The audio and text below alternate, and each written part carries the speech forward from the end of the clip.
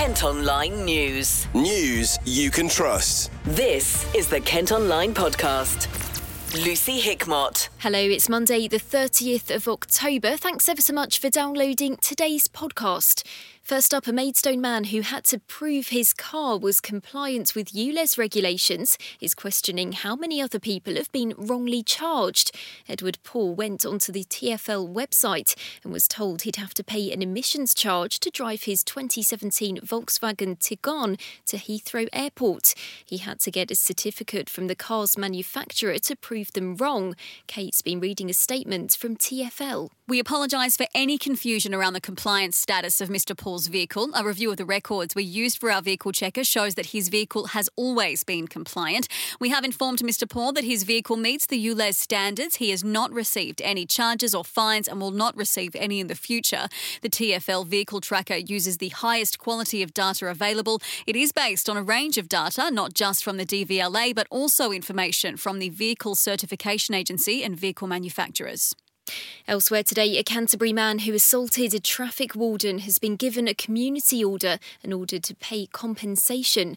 Lee Smith kicked, punched and yelled at the warden after getting a parking ticket in York Road last March. He admitted assault as well as another charge of theft after leaving a restaurant without paying a bill.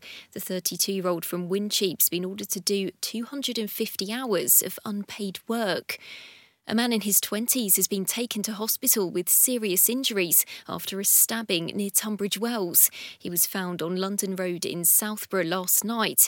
Two men in their 40s have been arrested. Now, several flood alerts are in force across Kent after heavy rain over the weekend. They cover pretty much the whole of the coast and areas around the rivers Thames and Medway. More weather warnings have also been issued as Storm Ciarán approaches. Lauren's been chatting to Alex Burkill from the Met Office. He starts by telling us the impact for today. So it's mostly around the coastal areas of Kent, in particular southern coastal parts, because we do have some heavy rain and we've already seen significant impacts from the rain. We've had so much recently. And so any further rain really isn't going to be welcome. It could make any ongoing issues worse. So there could be some further flooding, which could cause some problems for buildings and properties could be affected by that. And also it's likely to cause some disruption to travel. So people heading on the roads could be affected. We're likely to see delays to travel because of the difficult driving conditions. With spray on the roads, there may be some cancellations or delays to public transport. So people just need to be aware that journeys might take longer than normal. And what advice would you have for people to, sort of help them prepare for these floods? In terms of preparing for the floods, it's if you know that you're in a susceptible area, then make sure you know what's best to do to protect your own property. With ongoing issues, it's just being aware that they could get worse. And so the recovery from what's already happened might take longer than normal. And so, like I said, any further rain really isn't welcome, given what's already happened. And what is causing all this heavy rain at the moment? So it's fairly standard at this time of year for us to have a pretty unsettled picture. It's autumn. That's what we often get. However, it has been significantly wetter than normal for quite a few places. And the driver behind that is partly the jet stream. It's been quite active and it's going to be increasingly active as we go through this week. And that's going to push more low pressure systems, particularly later on this week across the UK, bringing some very wet and windy weather. But I think it's fair to say that the atmosphere, even around the UK, is slightly warmer than average. And it's that warmth in the atmosphere that holds more moisture. And it's exactly what we've been talking about in previous years with regards to warning with regards to climate change, in as much as a warming climate holds more moisture. And so when it rains, we see more of it. And there's also a further weather warning later in the week, I think for Wednesday and Thursday. Is that more for the whole of Kent or just the coastal regions again? So with Storm Ciarán coming later on this week, Wednesday evening, overnight into Thursday, I think it'll be Thursday itself that we see the greatest impacts for Kent. They're going to be widespread, the impacts. We're talking heavy rain and very strong winds. Coastal parts, English Channel coastal parts, that's where we're talking gusts 90 miles per hour, possibly even stronger than that. So that's where we're likely to see the greatest impacts. But it is going to be a windy, very windy spell as we go through Thursday in particular. And the interesting thing to note about Storm Ciarán is it doesn't move through particularly quickly. Often our storms come through and last a day or so, whereas this one looks like it's going to drag its heels a little bit.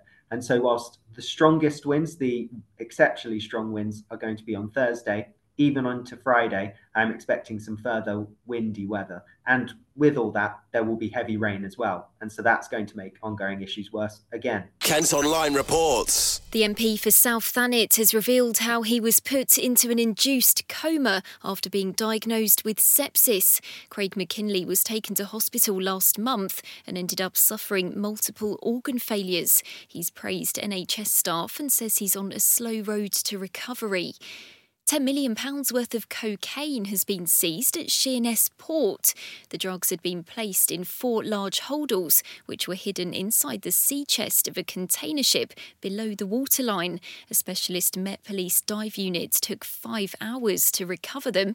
It's one of only 2 underwater concealments of Class A drugs of its kind ever discovered in the UK.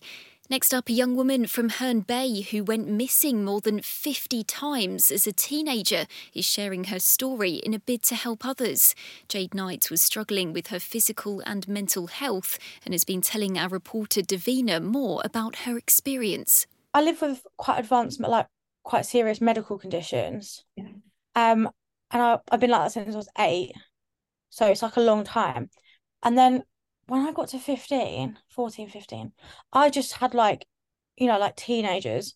I was like, I can't do this anymore. Like, I can't keep coming out of hospital. I don't want to take my medication anymore. Like, I can't live with this. And I just didn't know how to cope.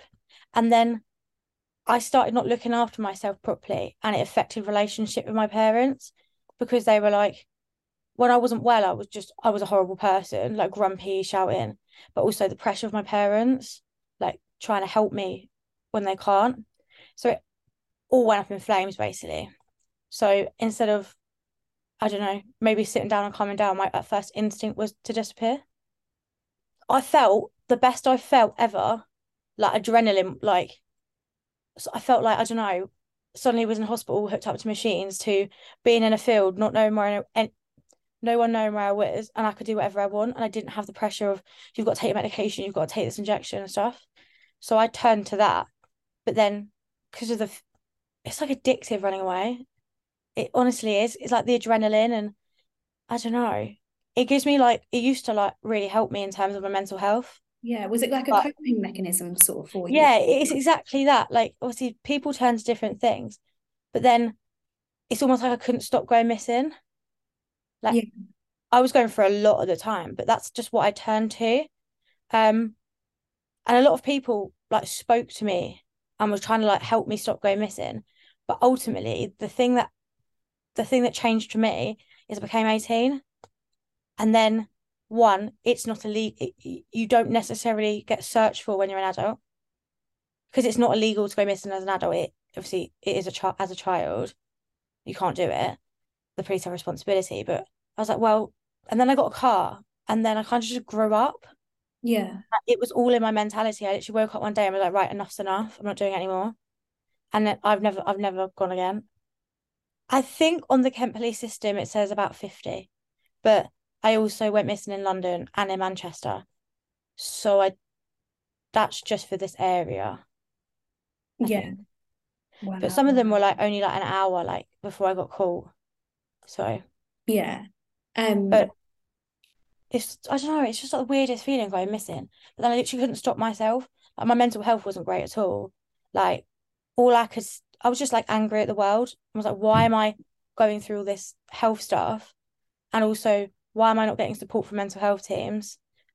I feel like my parents are against me. And at 15, you just think you're invincible as well. Jade is urging other teenagers to be aware of how dangerous it is to go missing and find other ways of coping with the issues they might be going through. Kent Online News. Dozens of people have turned up for a rally in Canterbury calling for a ceasefire between Israel and Hamas. A demonstration was held by the South East Kent Palestine Solidarity Group in the city centre yesterday. Campaigners say civilians are dying on both sides. It comes ahead of a vigil at Canterbury Cathedral to pray for peace in the Middle East. Members of the local Jewish, Muslim and Christian communities will gather to show solidarity with the victims of the conflict. It starts at 6:30 this evening. Firefighters have managed to put out a blaze that spread from trees to a stable and outbuildings near Deal. There was a lot of smoke on the A258 in Worth yesterday evening. 2 horses had to be moved to safety. A photographer from Folkestone who only has one arm says she's never let her disability stop her from succeeding. 27-year-old Jen Reid started taking pictures of her pets before moving on to wildlife photography during lockdown. She now runs her own business called Feline Doggiest Photography. I am all self-taught through YouTube videos, trial and error, lots of tears, an upset dog.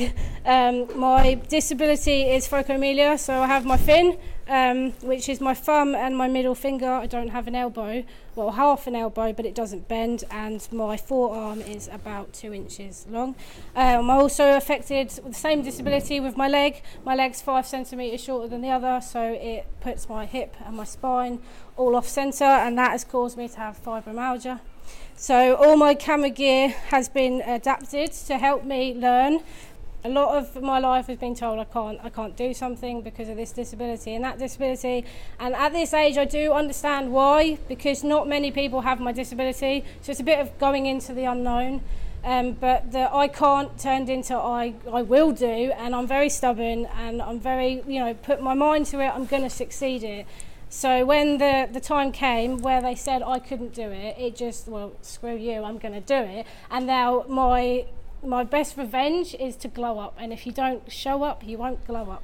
So you tell me I can't do something like kingfishers in flight, I've got kingfishers in flight with one arm, and I'm very proud of myself for it, but it also, of course, came with a lot of work. And I used this mentality since I was a kid, and we'll say with my fin, named after Finding Nemo, he was told not to touch the butt, he touched the butt, and he survived all that journey, all through Australia, and with Dory and Marlin. So yeah, it's very inspiring throughout the whole way. So yeah, you tell me I can't, I'm going to do it. As a disabled photographer, I would love to be able to inspire other disabled people in any art form. Of course, my specific art form is photography, but if I can help with my words, my actions, my photos, then that would make my day. Kent Online reports. Plans to build a housing estate near Whitstable have returned, with a new secondary school now included in the proposals. Developers are keen to get the Bodkin Farm project off the ground in Chestfield 9 years after it was initially rejected. 300 homes could be built on a 65-acre site. A public consultation's expected to start soon. The CEO of Marks & Spencer has been talking about his experience growing up in Medway. Stuart Machin lived in Gillingham and stacked shelves at Sainsbury's in Hempstead Valley when he was younger. He worked his way up in retail before being headhunted by M&S to take over the food division. He's urging youngsters to get involved in the company's apprenticeship programme. And a horror film shot at a pub in Gillingham is being submitted to the country's biggest festival for the genre. Drained used the Ship Inn as a movie location and featured over 40 locals as extras. Kent Online Sport. Football and the Gillingham Supporters Club say they're appalled by the behaviour of some fans at Priestfield this season. A man was arrested on suspicion of a racially aggravated public order offence during the game against Newport on Saturday. It's led to an FA investigation. The Gills lost the match 2-0 after conceding 2 penalties. Interim boss Keith Millen spoke to reporters afterwards. The 2 goals are the 2 goals, but what disappoints me more is probably the second half. Instead of really fighting, really going for it, we seem to lose a little bit of belief, a little bit of energy, and in the end the game sort of just drifted away.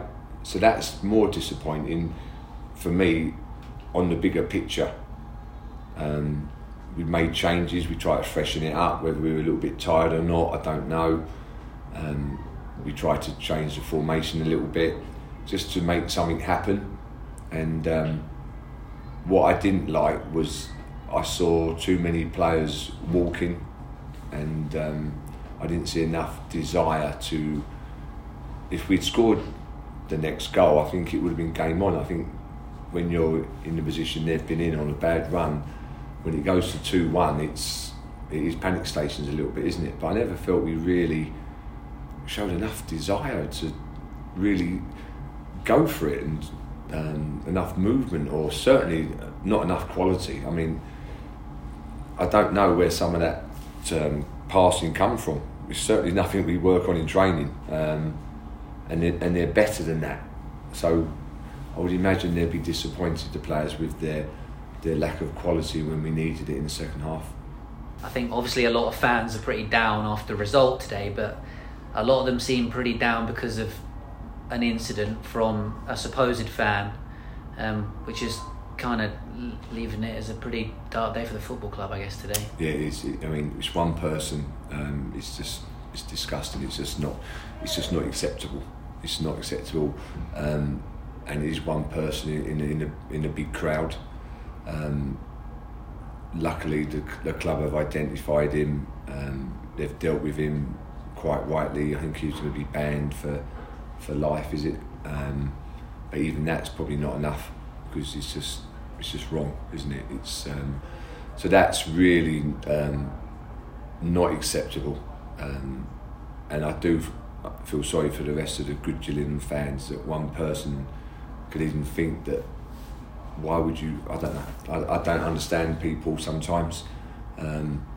So yeah, he's. We won't be seeing him around the football club again. And it's a shame, really, there can't be more of a punishment on him. Well, our sports reporter Luke Cordell has also spoken to Gill's chairman Brad Gallinson about the incident. The club took swift action for the scenes that we all saw, sadly. There's been a few incidents, and do you feel that as a club you're doing the best you can to eradicate this kind of discrimination? I mean, we're trying to see look, it's good and bad. On Saturday, I think it's good and bad what happened, right? It became this sort of perfect storm nationally, so that unfortunately Gills were sort of stuck with it. But I think it sort of showed the country right there, I mean, in color, you know, how serious and how small this sort of problem is, right? Yeah. So I think we're never doing enough.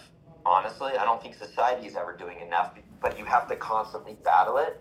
I think it took us 30 seconds to handle it. So I would say, yeah, we did very well. 30 seconds, arrested, banned, done. Publicly announced, the world should see it. It's not acceptable. So on the one hand, yes, that's good.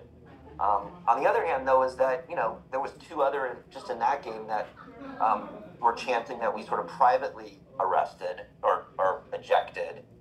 I think every match in the country has those. And so I think it's a constant fight. We're going to continue the fight with all other clubs until, to me, when it changes is when the sensitivity of peer pressure calling out your mates that do it are underwhelmed by the societal pressure to make sure it doesn't happen.